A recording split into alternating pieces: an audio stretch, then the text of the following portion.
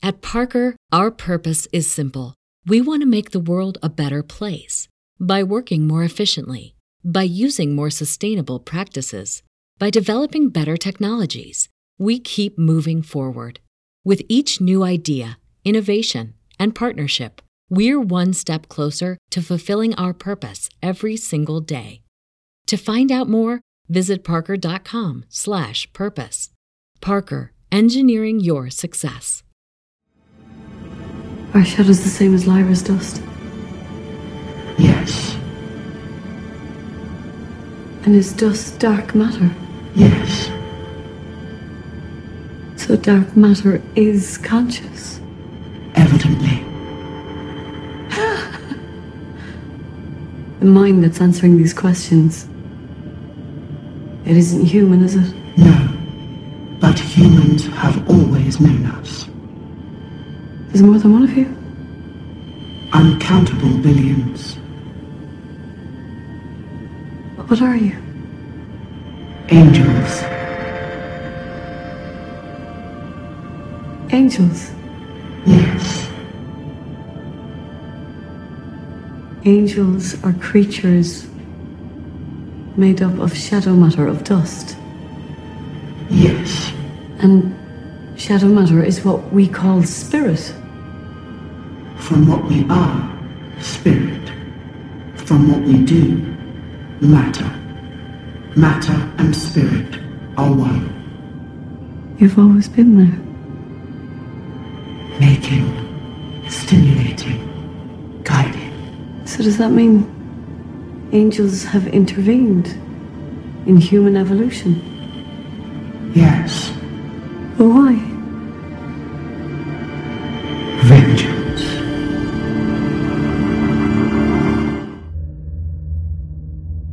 I'm sure many of you recognize this clip from his Dark Materials, a very Gnostic-influenced story. I won't spoil on whom the angels want vengeance. But I guess in the end, it's about perspective. In this eternal now, we'll be indeed dealing with angels. Our astral guest, Maximus Tyrannus Avery, provides a positive view on working with angels. He arrives to the virtual Alexandria to discuss his new work, Book of the Hidden Name, Magic of the Shem HaMephorash Angels. This book is a complete angel grimoire you need right now if you're a practicing magician or a theurgist. A seminal work in modern occultism. But first, take a guess where you have also materialized in. Trust the gods, Leonardus. I'd prefer you trusted your reason. This is blasphemy! This is madness! Zayam by Gnostic Radio, an initiation by conversation into the dark corners of myth, magic, and meaning. A crash course in cult culture and conspiracy. A virtuous virus invoking and informing history, holiness, and heresy. Each week I, your host Miguel Connor, commandeers your connection to bring the most accepted and rejected scholars and provocateurs to your attention. Fun, compelling, and deeply weird, this is the blow your mind cocktail party conversation you always wanted to listen in on. Do not try and bend the spoon. That's impossible. Instead, only try to realize the truth. What truth? There is no spoon. There is no spoon? Then you'll see that it is not the spoon that bends, it is only yourself. Where hope dies, imagination must live. And thus, we freaks and outcasts, we high priests and priestesses of Sophia and Hermes, break the bars of the black iron prison. Rise from the ashes of a hopeless society to lead others into adopting better stories, embracing liberating myths, and just remembering how to laugh again. We just had a near-life experience. As Robert Frost said, "Forgive, O Lord, my little joke on thee, and I'll forgive thy great big one on me."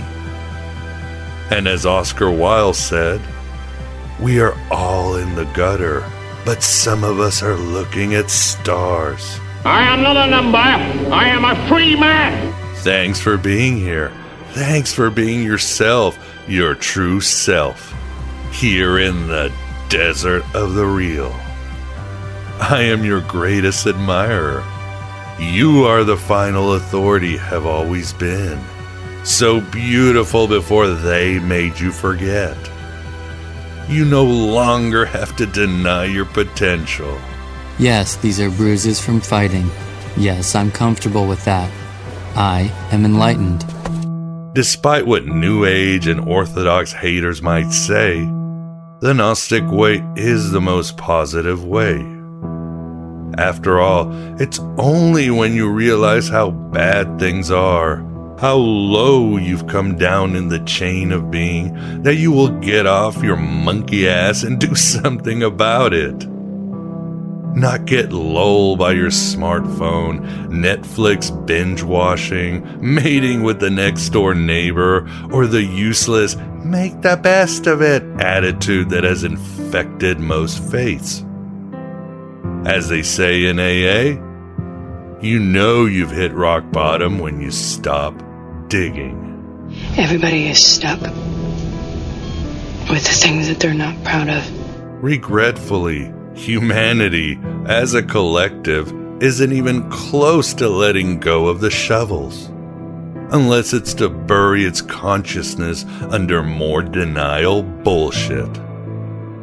But you are, because you can't stomach having your standards lowered yet again by the powers and principalities, by that wickedness in high places.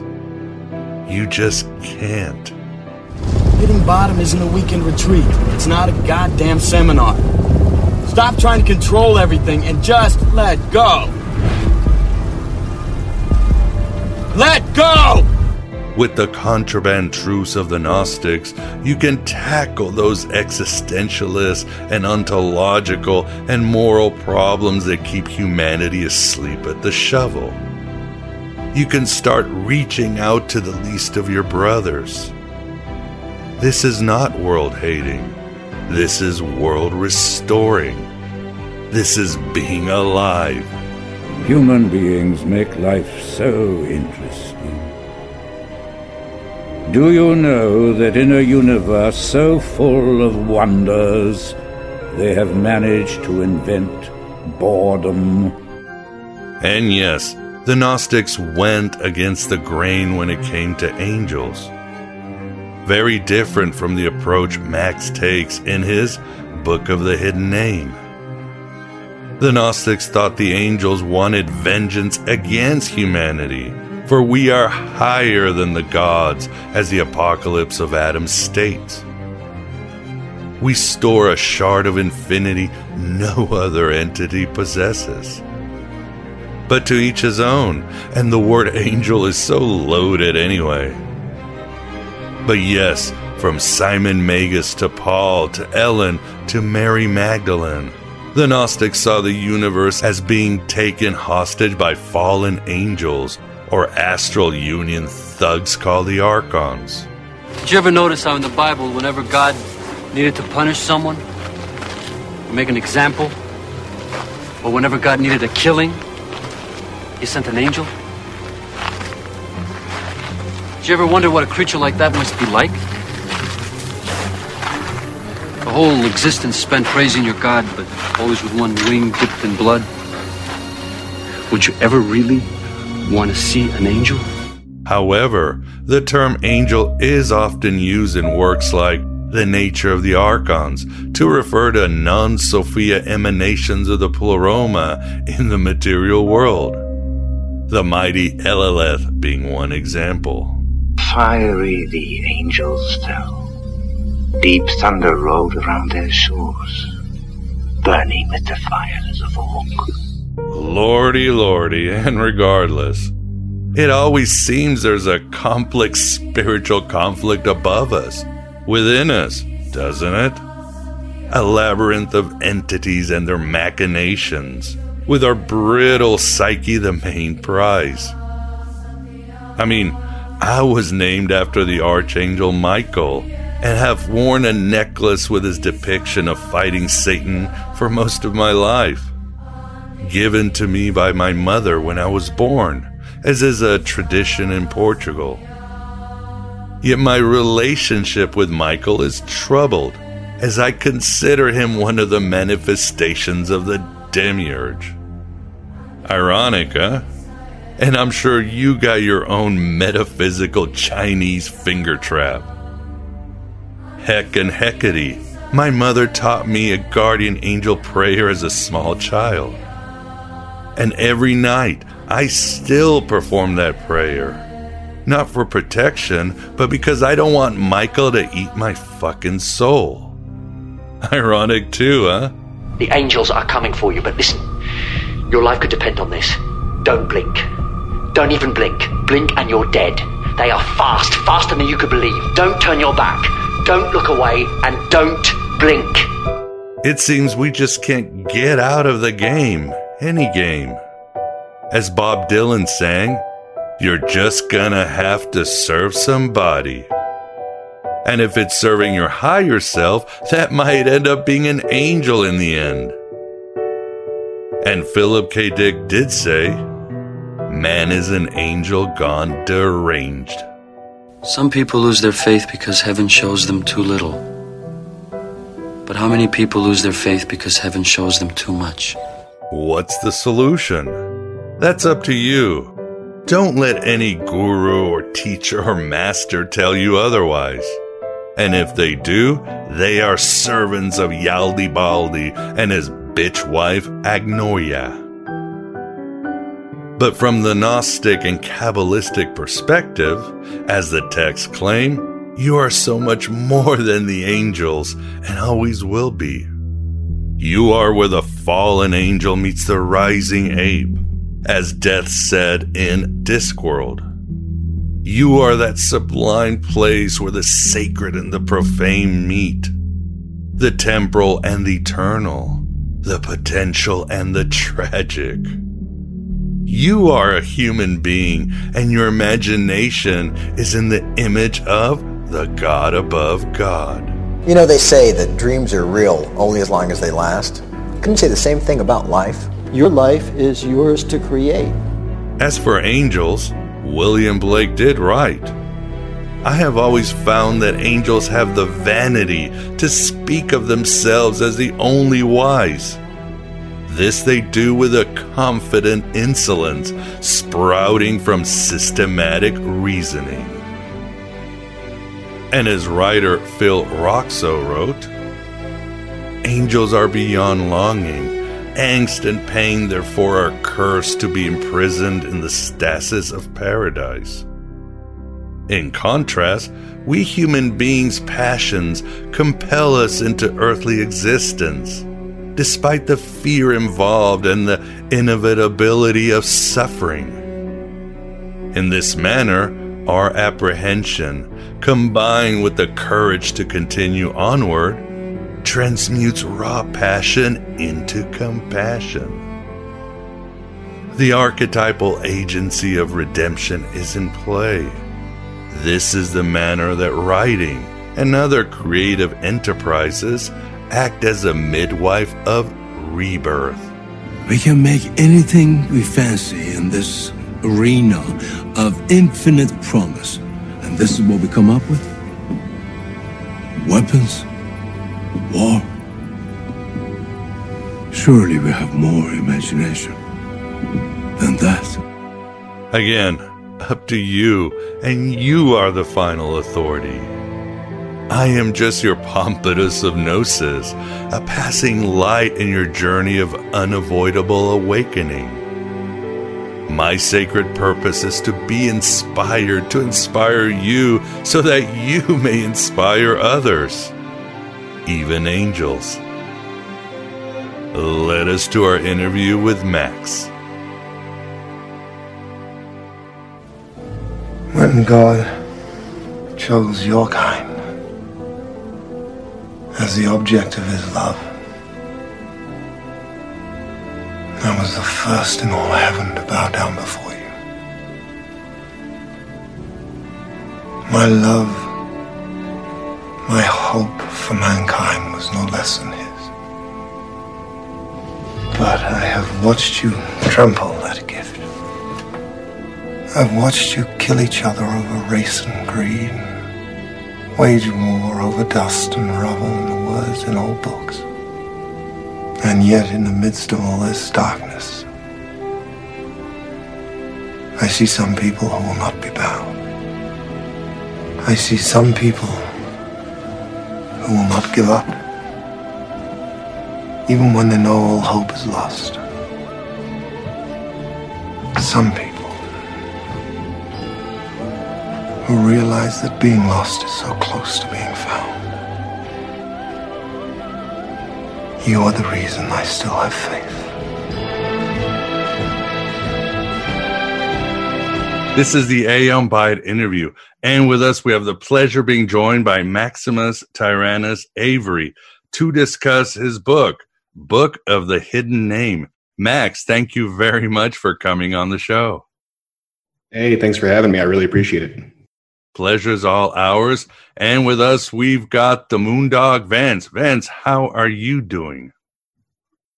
I'm doing very well tonight, Miguel, and looking forward to another interesting interview. Oh, indeed. I enjoyed the book. I got plenty of insights, but before we really delve into it, maybe we could learn a little bit about yourself, Max, and how you came into the occult and the esoteric practices. Sure. I think I probably have a similar origin story to a lot of other folks that I hear come on various shows and talk about things that I just,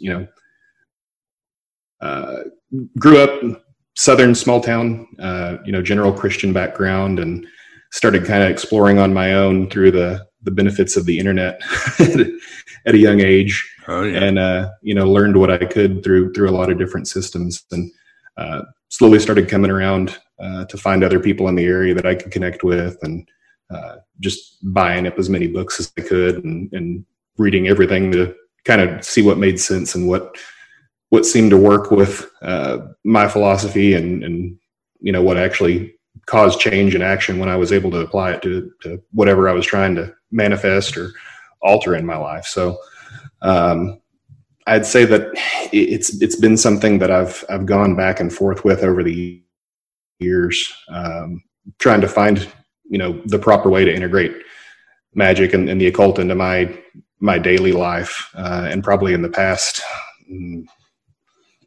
3 years, it's become more and more of a forefront. And this particular topic was something that, for the longest time, there was a lot of disconjointed information. It was really hard to find anything solid because you'd go through various texts and get a little bit of info, but by the time that you were trying to actually work a system, you had 5 books open and a huge page of notes. And so it was really more of my personal journal, working with these angels, that I was like, there's got to be other people that are frustrated out there. And so I kind of decided to put it all together and try to make some sort of sense out of it, where someone that was just now starting to dive into this was able to get it a little bit more digestible and make use of it without, buying an entire library worth of various documents. Yeah, those books. And going to your life, I had a friend, and he also grew up in a Southern Baptist culture, and he decided, well, this is not for me. I'm traumatized by it, so I'm going to become a Satanist. But then after a while, he was like, oh man, shit, I'm still in the same mythology. I got to wake up to Yahweh every day. Right. So he decided to go full on pagan. But for somebody like you, how do you see, because you're still kind of, again, working in the same mythology, you say you're just sort of expanding the view that our Orthodox religions denied us? Yeah, I think that it's one of those that there's a lot of good takeaways from any religious system that you look at. There's always the good lessons and the good principles and everything else like that, but it's just become bastardized over the years for people taking advantage of, whatever power they were seeking to gain by creating the structure of the religion itself. And so by kind of taking the reins off of that, and being able to look at things from the 30,000 foot view and say, what makes sense in this, what's real, what actually is applicable, and then, working through whatever you want to call it as far as, mythology or the pantheon or whatever.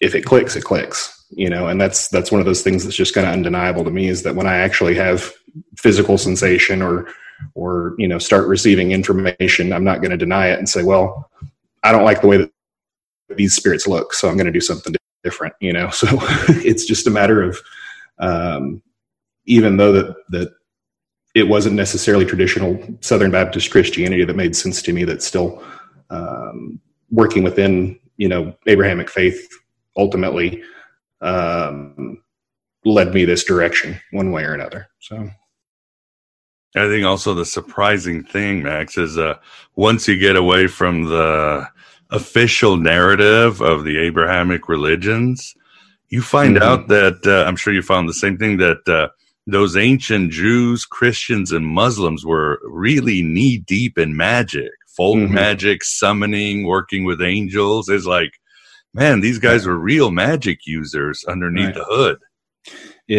I think it ultimately came down to that had to get masked because it was a lot harder to get 10% out of people's paycheck at the end of the day, and and keep them in line the way that you wanted to. So certain things got edited out. Maybe it falls under the same mentality as the Section 230 stuff they're looking at for Facebook and Twitter right now, for trying to keep things out of the mainstream to keep control over something. But yeah, tale as old as time, but yeah, it is a rich tradition, and your work also does a great job of bringing some of these traditions, these entities that, again, the ancient Christians, Jews, and Muslims worked with all the time, and sort of got swept away. So this is good stuff. And how is your change? Are you still, nothing is really a cult anymore? Like you said, everything's on the internet.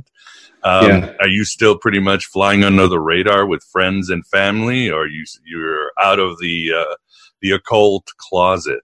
I think that it's something to me that pretty much everybody at this point knows that I'm into something. I don't necessarily talk about it completely openly with everybody, just because it's one of those that kind of the same thing that religion and politics for general, coffee table conversations, not always the best thing to do, but, it's nothing that I'm ashamed of or that I'm trying to hide, because I don't think that there's anything necessarily wrong or taboo about studying this or using it in someone's daily life, any more so than, if you are of any other faith and go to a candlelight vigil or, blow out birthday candles on your cake.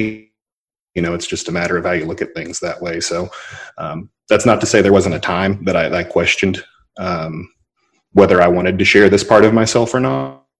But anymore, it's just, this is who Max is. And so take it or leave it.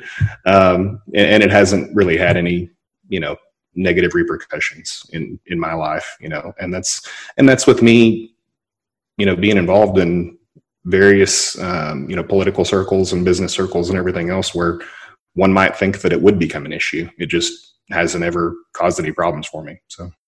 Yes, indeed. And yes, you're a successful businessman, and you also work in the occult. Do you, and that's, again, a question, I don't know if there is a right answer, but obviously there's always the question is, do I use this power? Do I work with these entities to help me better my life? Or materially, or do I use it to expand my consciousness? I always like what Damien Eccles said on the show. He said, look, the angels know my heart, so that they will give me what my heart needs if my heart is pure. Sure. What do you think? And he also said, well, if you're confused about your intentions, just do the 90-10 rule, 90% for spirituality, 10% to pay the bills. Right. No, Damien's from here. about an hour and a half from me. Oh, wow. I haven't ever spent any time with him. He lives in New York now, but when he was still locked up, we used to do a bunch of benefit shows for trying to raise money for his legal fund in Little Rock and everything else. I've got a couple of Free the West Memphis 3 t-shirts upstairs still from all the different things. So I've followed his work for a long time. Awesome. I have a similar perspective on that. You know, there's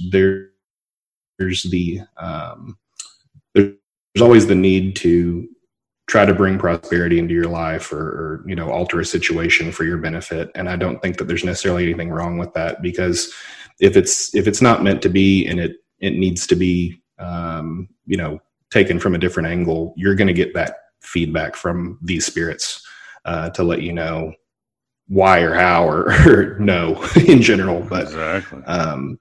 I think that the main path is that the further you go with your spirituality and with your studies and meditation and everything else, the less that you really feel the desire to use it for that end necessarily. So not to say that it's not there, but things just kind of come to me, and I work through what I do that makes me happy. I enjoy my work. I enjoy business. And it's not often that I have any real need to manipulate a situation outside of just the mundane hard work and putting my head to it, you know? But that's something that there are times that if I'm stuck at a crossroads or not sure what decision to make, it's always a good idea to kind of seek guidance and ask for what path, you know, needs to be taken to be illuminated. And I think that's a good thing to do too, because beyond just the material aspect of what that could present is that, you know, sometimes that's going to show you the lesson that you're actually needing to learn with whatever you're doing in business or relationships or whatever. So, yes and no. It's just, yeah, it's I think balancing act. I think that it always comes out to the same end with it. If you're making the proper advancements in yourself and in your character. And I've found that through my meditations of, you know, working through different systems and everything else, that I don't get stressed out or have anxiety about what I'm trying to do with business, because I just kind of trust that it's going to work out. And it does. So it's comforting in that way, for sure.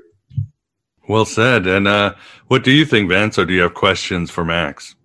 Oh, yeah, Max. I was wondering, is working with angels like would be in a traditional Abrahamic religion where, you know, you would, or work with saints too and so forth? And do you hear back from them, or is it mostly in one way where you ask them for things and then wait? There's definitely feedback. I have found, I've kind of touched on this a little bit when I was writing in the book. I talked about the importance of diet in being able to receive information. And it's not to say that I eat properly all the time or that I'm vegan or anything else, but I've found that the more I keep my body clean and physically fit, that the better kind of feedback I'm able to receive. And, you know, there's definite messages that just start showing up in your brain one way or another. And so whether you want to call it that you hear the voices or whatever, when you're able to achieve that proper trance state, you can definitely have a conversation with all of these spirits. It's different feedback from one to the other, and I've found that each spirit kind of communicates a little bit differently, and that's something that working through any of the Goetia spirits as well, you get different personalities and different approaches, and some people are going to be loud and boisterous, where some are going to be, more passive and symbolic in their communication. But I've had both, and it's always interesting to see the pattern in the way that if you're working with the same angel over and over again, how they like to communicate, because it just really shows that they are each individual and unique in how they present themselves. Wow, that's fascinating. Do you think they have free will? I do. it's definitely a different level of consciousness. And so their decision process and how they choose things is different than ours, in my opinion. But I think that there's room for them to decide how they want to help, if they want to help in certain matters. On a side note, sort of a fun one, we always like to ask guests this because people relate. Any movies that you think do a good job of presenting the occult or summoning angels, or everything's just too sensationalized, romanticized? What do you say? It's hard to find anything that's realistic to me, because I think that the actual experience itself is so surreal that it's hard to put it into a film or a book or anything else like that. So I don't know that I could liken it to anything. I mean, I enjoy watching, paranormal movies and different stuff like that. But at the same time, even though it's cool, I don't know that I've necessarily had any experiences like what you'd see in, Hereditary or something like that. No Constantine. No. As much as I would like to see that happen, it hasn't happened to me yet. So. Yeah. But Hereditary at least was pretty, it used a real demon and pretty much used it well. So any movies you say, these guys are being loyal to the source material? There's, and I can't remember the name of it right now, and without going and looking on IMDb, there's a German film from like the 40s, like late 30s, early 40s or something like that. That's wow, completely crazy. I'll have to find a link to it and send it to you later. But yeah, please do. I'll share it with the audience. Yeah. It's probably the closest to an actual summoning being realistic that I could remember. It really shows somebody going through ceremonial magic and kind of weird faces appearing in the darkness and communicating with it and stuff. And it's going back and watching that and seeing that it's so old is just like, wow, someone was into some stuff back, pre-World War II. So yeah. I think pre-Nazi cinema was pretty wild. It was very avant-garde, took a lot of risks, and then and things went bad. And speaking of the Nazis, I always like to ask people this: what is your view on ontological evil or spiritual evil or demonic forces? There's always, a balance in any energy that's out there. But I think that all of these beings possess a certain duality themselves. And so, what you might see as a negative trait can be a positive trait to others and vice versa. It's like, what's the line in Hellraiser 2? Demon to some, angels to others. Right, yes. Explorers from the outer realms of experience or whatever. Yes, great line. I think that's the takeaway in a lot of this is that, there's a lot of people that work solely within a demon system and find the same warmth and compassion and everything else in those spirits. And it's not necessarily something that they're even doing it for anything nefarious. A lot of people are just seeking knowledge and truth and understanding. And I don't hold that against anybody for whatever their path may be, so. You run into those Cenobites, then things get a little tricky. So. As long as it's in the first 3 movies, I'm okay. Oh yeah. I guess the third one I can give a pass. It's kind of like the guy with the CD player. Alien. It gets like fights in the street and explosions, but it's still fun. Right. The other ones are god awful. My God, it's amazing when they just ruin such a great character. My understanding is it'll kind of encompass the book as a whole because, Hellraiser 1 started out kind of halfway through Hellbound Heart. And so we'll see if they manage to pull it off, kind of like Rob Zombie did with Halloween, and make it, the prequel to itself that actually makes sense. Yes. And Clive Barker's now, he's attached himself to the project, so it should be a good one. I'm excited. Yeah, me too. And for the audience, Max's book is a catalog of the angelic order from different traditions with the rituals and everything. But also, as a great bonus, the beginning of the book is a history of magic and this working with angels. So you get the whole heavenly enchilada, if you would. So, but yeah, so maybe we could share with the audience about angels. And I was, maybe I'd forgotten, but, angel magic has been around for at least 3,000 years, right? Mm-hmm. Yeah. So this is something that, you know, angel magic is old and in pretty much all cultures at some level, you know, whether it's called something different or not. And it's just that, over the course of time, it's fallen in and out of favor as far as taboo goes with the powers that be, you know, the church or, the various rulers of whatever's going on, as to whether it's going to be something that might get you beheaded or thrown in prison or whatever the case may be. But it's survived in a lot of different forms, and this is one particular system that can be traced back for a long time.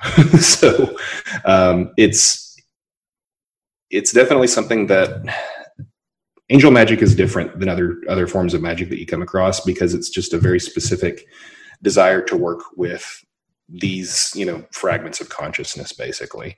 And so not to say anything against, you know, people that are doing just, you know, your standard candle magic spells or, you know, whatever the case may be. It's just that this is a specific system working with entities that are eons old, and they are very good in what their office is, and they have, you know, specialized trades and abilities of their own that makes them well suited for whatever the task may be. And so the way that I've kind of laid out the book is describing this is putting each description of each spirit in the book and then arranging it with their abilities, with an index in the back to make it a little bit easier to reference, because I hate when I get a book and have to, you know, highlight everything and bend pages to try to remember where stuff is. Yeah. But that, along with the proper correspondences to be able to work with them, because each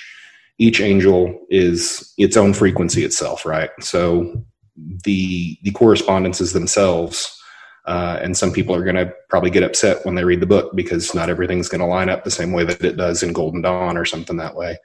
But this system is as true as I could make it after cross-referencing literally everything I could, and then going back and working through the spirits and basically asking, like, is this right? More or less. Yeah, going to the source. Yeah. Because I figured if something was off, you know, I might get some feedback and guidance and find the thing that I needed to find. You know, it seems like the mysteries that come about whenever you're trying to get the answer to something is you'll just kind of stumble across it and open up a browser window looking for something and end up on a blog you didn't even know existed that has all the info you needed, you know? So, and that happened a few times going through this. But it took me a while to put all that together, but this is a very compelling system that has been around a few thousand years now. So I'm excited and honored, I guess, to be the one that was able to put it together into a complete book, because people are going to get a lot out of it, because again, the frustrations you hear from practitioners and all that, it's all, you definitely will save a lot of time, and you'll grant a lot of good insights and connections to individuals. But and of course, as you write, magic has been going around. Even Hammurabi's code talks about when and when not to use magic, and this has been going on forever. I mean, I didn't even know this, but Augustus Caesar ordered thousands of magical books destroyed as you code. So there's always been this sort of war to stop people from going outside the, you know, the taxable, controlled magic. And it's just not, again, not just the Abrahamic religions being oppressive, but the pagans themselves. Is basically those in power want to make sure you don't go on your own outside of the corporation. Sure. And it's, you know, like I said earlier, and not to get too political with this, but it's just like, it's the same thing that we see now with Facebook censorship and stuff going on, is just like, we don't like you looking at this, so we're going to make sure that you don't. Exactly. Control the narrative. We got to. And whether it holds any weight or not, it's like they just don't even want people to have that question in their mind. And so it's like, you don't know what you don't know. And so if you're able to kind of erase those pages of history, at least for a time, and distract people with something else. It's a lot easier to keep them true to whatever system you have established that way, because they just, unfortunately don't know any better at that point. So. Oh, exactly. Couldn't agree more. And another thing I found very interesting and amusing, you write that the dreaded Malleus Maleficarium actually condones some forms of magic. Some, yeah. It's one of those that as long as you're on the right side of things that way. But it's, in my thought process of that is, I would hate to be the guy that thought I was doing it within the regulations and didn't.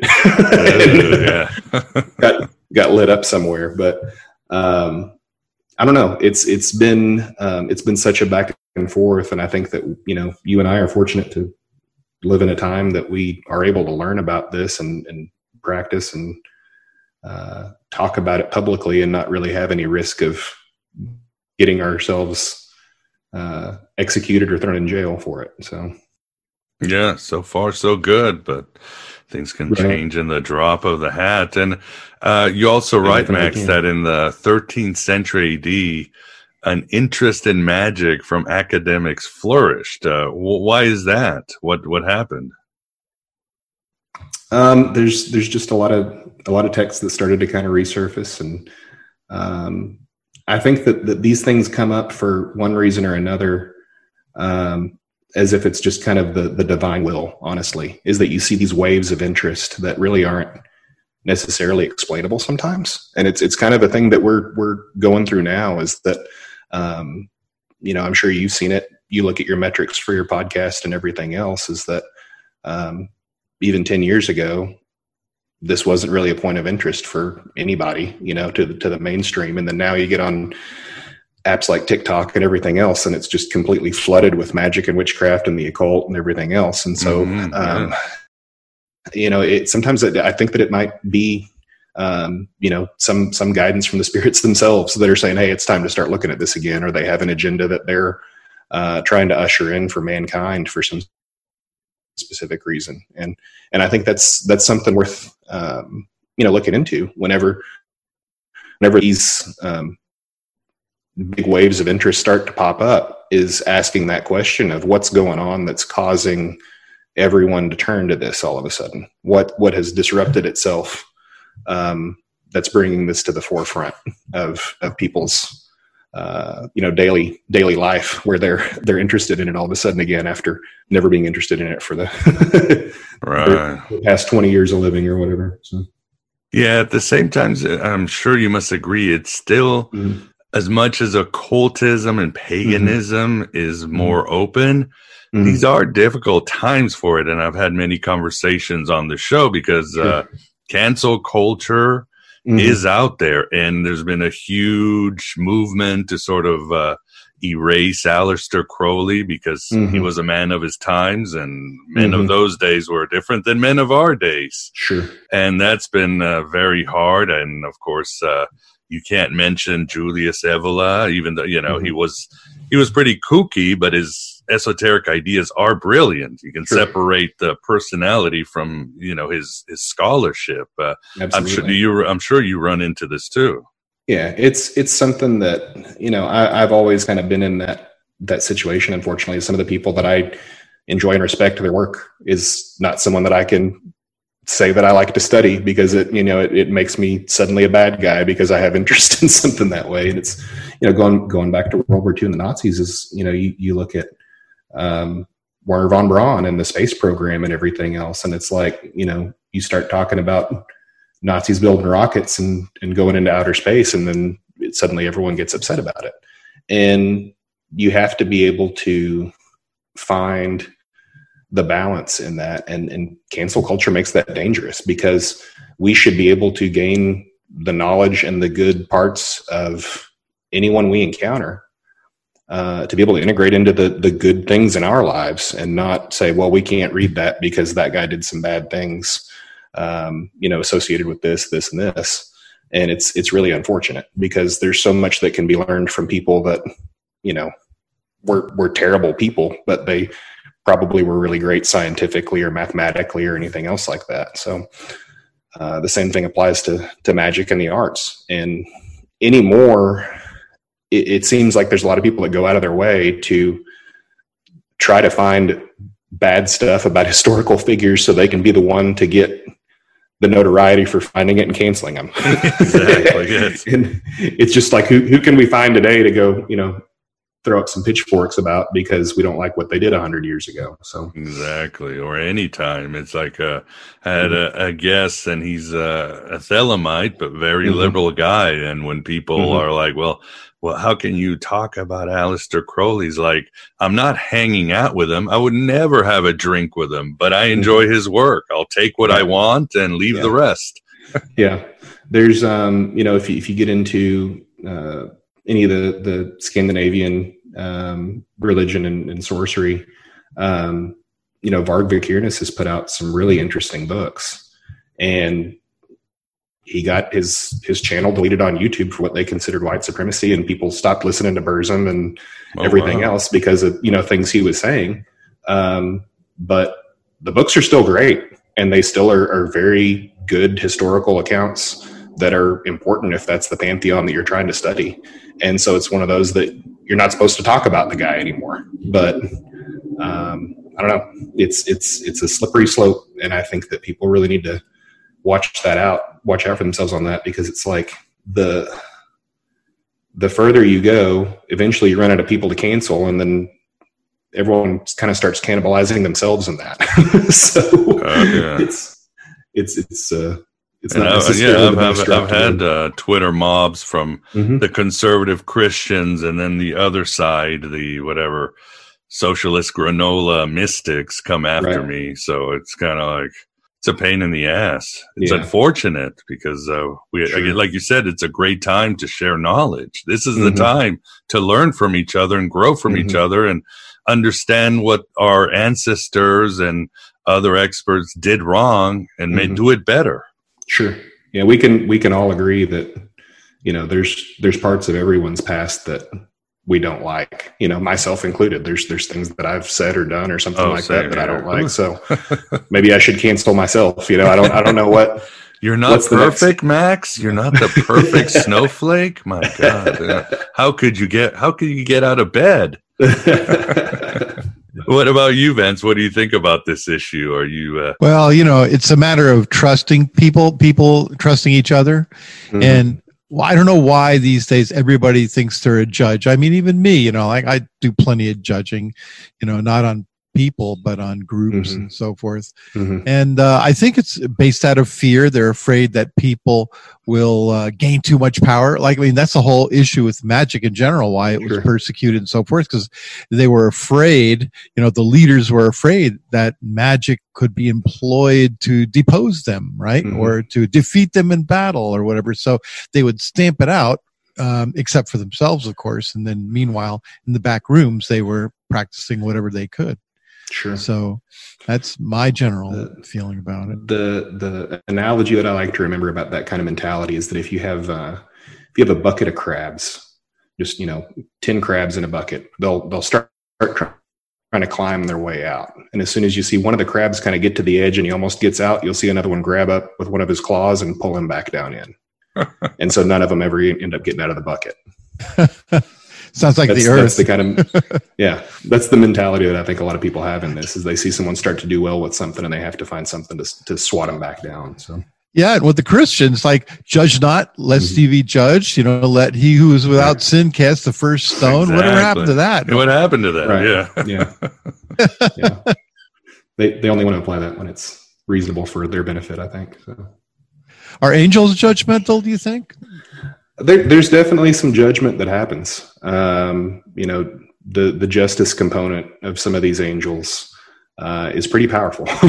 I've seen it in action. For workings that I've seen people do with this system and others, is that if they think that somebody's done something wrong and they're asked to intervene, I've seen them take a pretty swift step in the right direction on some of those things. So it's interesting to see how that plays out sometimes. Wow. And I guess, we might as well get to as they say, the $64,000 question. Well, what is an angel? When somebody comes up to you and asks, Max, what exactly is an angel? It is that's one of those things that I can't necessarily put in a specific finger on, because it is such a complex question that I think that it's beyond understanding itself. It's like trying to describe a tesseract to somebody. It's just so difficult to say this is really what this is, because it's beyond our dimension and it's beyond our perception. So you can describe the aspects and you can describe the experience and you can describe the power, but it's really hard to say, here's what this is. And so I think the closest answer I can give to anyone is just to make contact and understand that for yourself, because it's almost kind of like the seeing is believing type of thing of understanding what you're working with. But I feel, there's two different schools of thought with this. There's the psychological model where, people don't necessarily believe that there's anything outside of ourselves, and it's all an integrated part of our conscious mind and our subconscious mind that plays a role in our mental abilities and what is being controlled. And then there's the actual spiritual aspect, that these are entities that exist beyond our dimension. And I'm kind of somewhere in between on that, because I feel like it's kind of both. I think that our consciousness itself is beyond what it is, and we're constrained into this plane at a certain level for our experience, whether you want to call that simulation theory or whatever the case may be, is that we are here. This is our mortal experience, but we have a spiritual body that is able to perceive things beyond what our mortal body is. But while we're here, we're limited. So multidimensional, higher vibrational being that is able to exact change within our world, and has positive energies to assist, and has negative energies to regulate when necessary. Do you think they know God? I mean, do they talk to God and so forth? Did they ever communicate to you? There's what I believe kind of like a chain of command system for passing that information back and forth. There are certain, if you go through the different angelic orders, there are angels that are going to be closer to God than others in their various existence. So I think that there's some that communicate with God, more so directly. Others that pass information through other orders themselves. But if we're all part of the same conscious mind, it's kind of the same idea as an electrical impulse that's causing me to be able to use my brain to form these words and talk to you right now. Is at what point is it direct? What pathway are we talking about as far as direct interaction? And so I think that it's too hard to explain. Interesting. I think that it's something that I think our mental capacity and the way that our brain system works is similar to the way that the universe works. And it's probably the closest model of consciousness itself, to be able to say that these thoughts and this information and these ideas are being passed through a network of reality like that. I don't know if that makes any sense or not, but that's the best way I can try to describe it. Yeah, I got some sense of that. Yeah, it opens up a lot of really fundamental questions. Right? There's people clicking unsubscribe right now on the podcast. Me. Cancel those fools. it reminds me of a friend who's a deacon in the Gnostic church. Somebody asked him, are the archons real? And he's like, well, I don't know if they're real, but their effects are real. Right. I think it's the same way with angels, right? You may not see them, but if you work with them, they will change your life. Sure. It's something that if you ask me, have these spirits caused a difference to you? Absolutely. But I still can't, say, oh yeah, that's my buddy Mike, let me call him over here and we'll grab pizza, He's a model looking guy with swan wings or something. Right. Yeah. That's very interesting. And what would you say angels are in other cultures? Can we see the angels are the gods of Samaria or the jinn of Islam, or what's a good point of relation? Or you say just all of the above? Sort of. I think that there's some spirits that kind of cross pantheons. And they have kind of transcended through different cultures, through different names. You definitely have different systems and different spirits, and there's so many different different lores with how the origins of these things are. But I think that there's definitely, like, the jinn are in themselves very different in my experience with the way that they interact. It feels different. It sounds different. It looks different. Everything about that experience is a far cry from working with this system. And you spent time in the Middle East, so I'm sure. I have, and that was really interesting. So where I was at in Oman, there's a lot of jinn lore there. There's the Cave of the Jinn. I don't know if you've ever seen that, but it's pretty freaky. But they're different.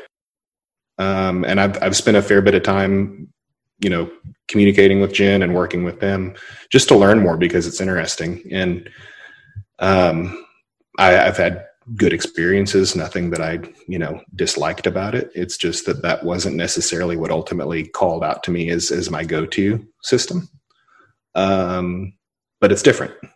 It's a very different experience. And I get different kinds of feedback with each of these kind of different types of spirits that I work with. So maybe they have a culture of their own and a civilization of their own. Mm-hmm. You think so? Mm-hmm.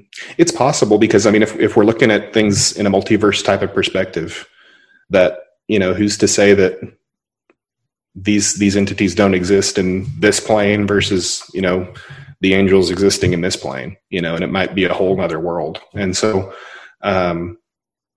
I don't know how much you guys, have talked about, people's experiences using DMT and ayahuasca and stuff like that. Oh, yeah, plenty. There's so many different worlds that go on with those experiences that I think it's almost the same type of thing, is that you're not going to the same place every time and you're not dealing with the same people every time. But sometimes you end up interacting with the same people in the same place and going there again and again. And I think that that's something that in my experiences, using those substances, is that if I find myself going to the same place over and over again, there's usually a reason that I'm ending up there until I learn what I need to learn and get that information properly. And so, I think that there's probably something to that. There's probably some connection there. I haven't figured that answer out yet. Maybe we can talk again in a year and I'll have a different answer for you. But I know, for example, everything looks different in these worlds. The geography is very different. The colors are very different. The entities are very different. And I don't think that is unlike the experiences of calling forth those spirits to communicate with us in this plane. Very cool. And you talk about mentalism in your book, mm-hmm. Max. Could you share with the audience what that is? Read the Kybalion. That's a whole podcast in itself, I feel like. No problem. And what is the Shem HaMeophora? So these angels come from this, which is the divided name of God. So this is basically just the name for saying that this is the divided name. So these are taken from 3 passages in the book of Exodus.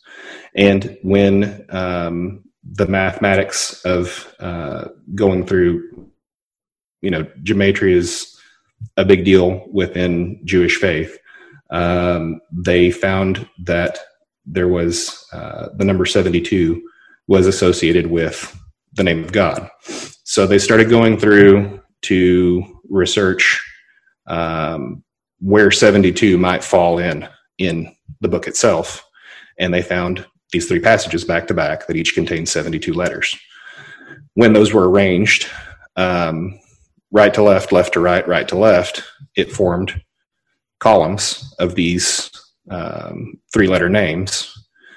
and then the EL or the AH, denoting the masculine or feminine association of that spirit, was added after them. Those are each of the names that are assigned to these spirits. Yeah, very cool. Yeah, a lot of interesting stuff in the Kabbalah, especially the early Kabbalah, when it was more about demons and angels and magic. So, Right. And you also mentioned the Sefer Raziel. You say it's an important book. Allegedly given to Adam. Could you maybe expand a little for the audience? I found it very interesting. I think that there's a lot of, there's obviously some lore in where that came from, but I think that this knowledge is saying that this is something that was passed down from these beings to man to guide them in the right direction. And I think that's kind of what they were trying to get across in that legend itself. But that's kind of the starting point for all of this. And so I think that that's a book worth picking up. It's one of those public domain books that you can get really cheap and or download for a couple bucks on Kindle or something like that. And that contains kind of the basis for understanding where this all comes from. And I tried to do the best I could in arranging that information to kind of get it to a good starting point. But I'm also the kind of guy that, even though I have what I need to make it work, I still want to go back and be a nerd and learn as much as I can. Right. So, oh yeah. Yeah. So, and even though there's, there's so much information that I've put in here, I still think that all these other books that I reference, and I have kind of a little, recommended reading at the back of the book for sort of what you'd consider a bibliography, is that read it all. Don't stop with my book and and do that, because I feel like the more that you study and the more that you attune yourself to this information, the more that things just kind of start to line up in your mind. And so there's a reason that this information came to me the way that it did, but there's also a reason that the information came to all these other authors the way that it did as well. And I think that when someone takes the time to really put a book of magic together, that flow state that is achieved is not necessarily that I wrote this book. It's just that I was given this book and transcribed it from what I was receiving. I don't know why I wrote this. Yeah, you are the next vessel in history to pass this sacred gnosis. Yeah, I didn't just, have set out in my heart that one day I'm going to write a book. It called to me and said, this is what has to be done. And it was, you could ask my friends, it was almost this point of obsession, because I was at the office until 7, 8, 9 o'clock at night, every night, and all weekend. I took no days off. And so outside of what my responsibilities were for running my businesses and keeping things moving forward there, I was working on this book all summer long, getting all my notes together, arranging everything. And wow. And it was to a point of sickness to get this done. And it was just, I know that when I got it finished and it was to a point that I was able to go back and print it and read it and make sure that it was the way that it was supposed to be, it's like I had the most overwhelming, like, just emotional experience almost. I mean, it was like there was a tear, when I was like, okay, it's done. Like I finished it, and like I said, I don't know at what point this just came to me, but it was like, you have to write this book. And so I did. So, I'm glad. I'm glad the spirits took over you for this. I guess. Yeah, I'm sure there were times you were like, I am going to break any second. This is too much. Must have been draining on your soul too. It was, because it was like I was living and breathing this every day. But I feel like working through this, I was able to, sharpen myself a lot more and take a lot more out of it. And in doing so, one of the things that I wanted to do and felt compelled to do was work through each of these spirits myself, and not just to a point of like taking the notes and saying, oh yeah, this guy exists, and here's some notes about it. Is that I felt if I was going to write about these angels, I needed to talk to them myself and make sure that it was the way it was supposed to be. And that's not something that I would have necessarily undertaken had I not worked on the book itself. I mean, there's a lot of people that work through various systems of magic, and you just, you call on the spirits that you need for whatever that situation is. You don't just sit there and, dial phone numbers and say, hey, how's it going to everybody? So. Yeah. Yeah. So as they say, you ate your own dog food. You drank your own Kool-Aid. Yep. That's good to hear. And what advice do you have for people trying to choose an angel to work with? Because obviously your book gives a lot of the different systems that are out there. What's advice to give to people before they even jump into your work? If this is the system that you want to work with, it needs to be something that calls to you. Because if there's something else that has your attention and you're trying to force yourself into this, especially if it's some dogma or some feeling that like, well, maybe I should work with this magic because it makes more sense with what I was raised with or something like that, make sure that this is what you want. Because the thing that reaches out to you and says, use me, is going to be the one that's going to be most effective. And then in doing that, there's a lot of different situations that could arise. I tried to do the best I could putting an index together to target kind of specific situations that are more trigger points for a lot of people of what they might be seeking guidance to assist with. But take the time to look through each spirit. And I've found that when I have a problem that I'm trying to find the solution to, something's going to jump out at me.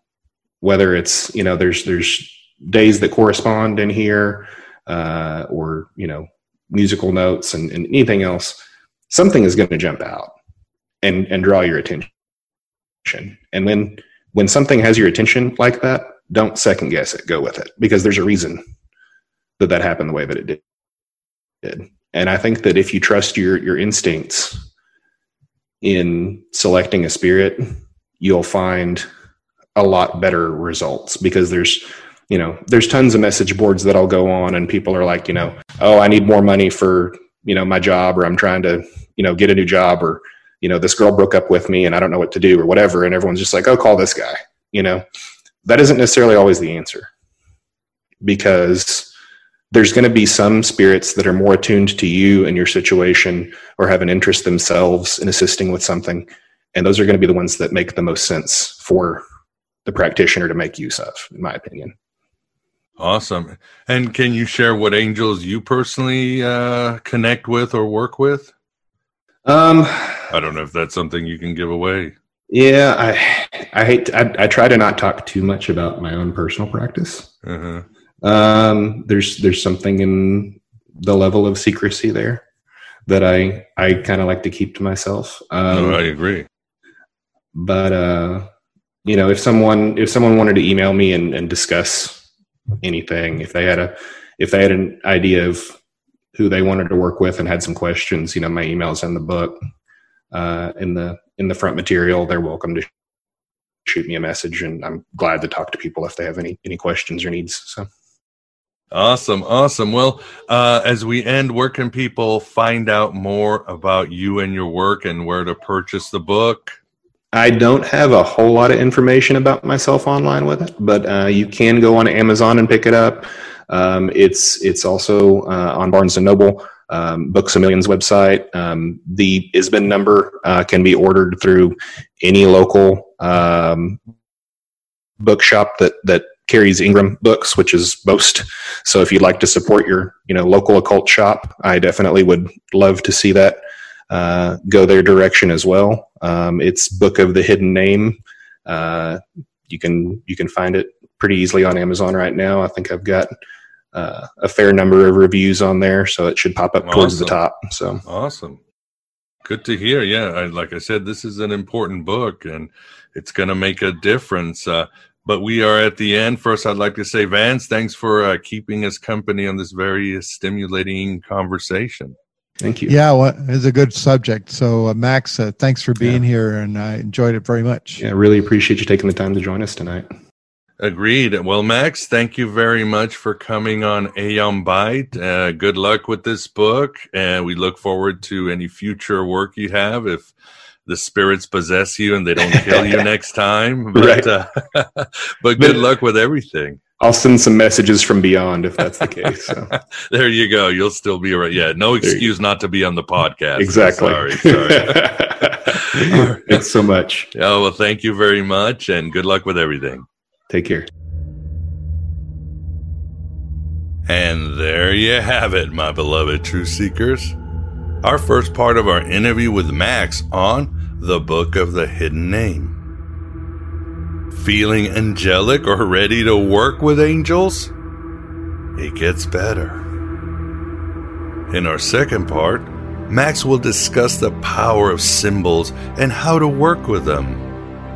We'll talk about ritual tools, including incense, as well as the key ideas on meditation when working with angels.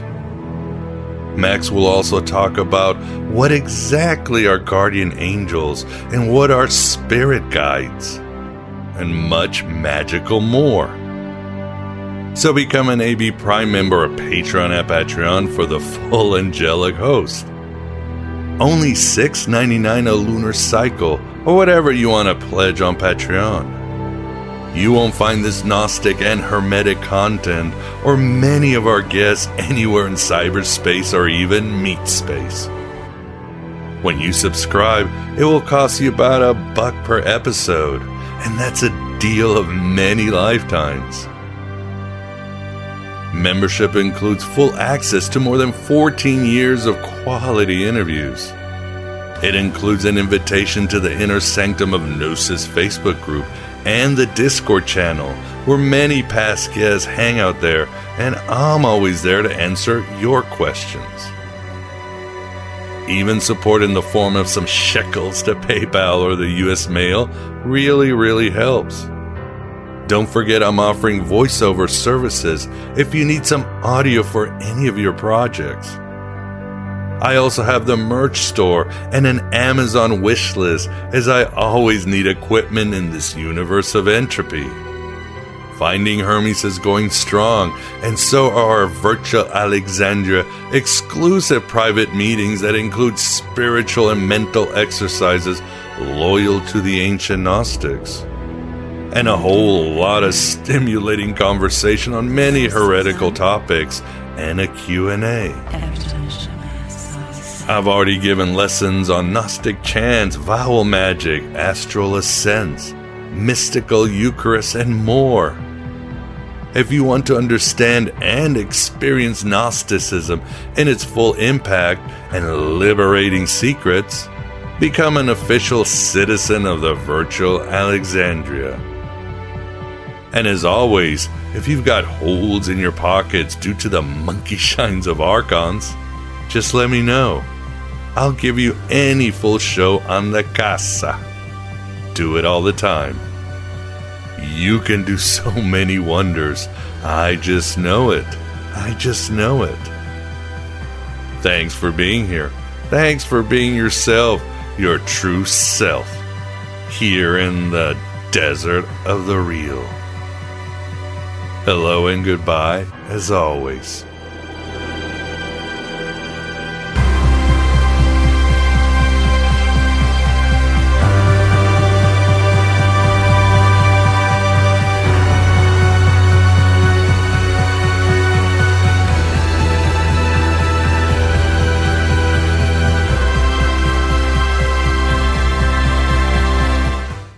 At Parker, our purpose is simple.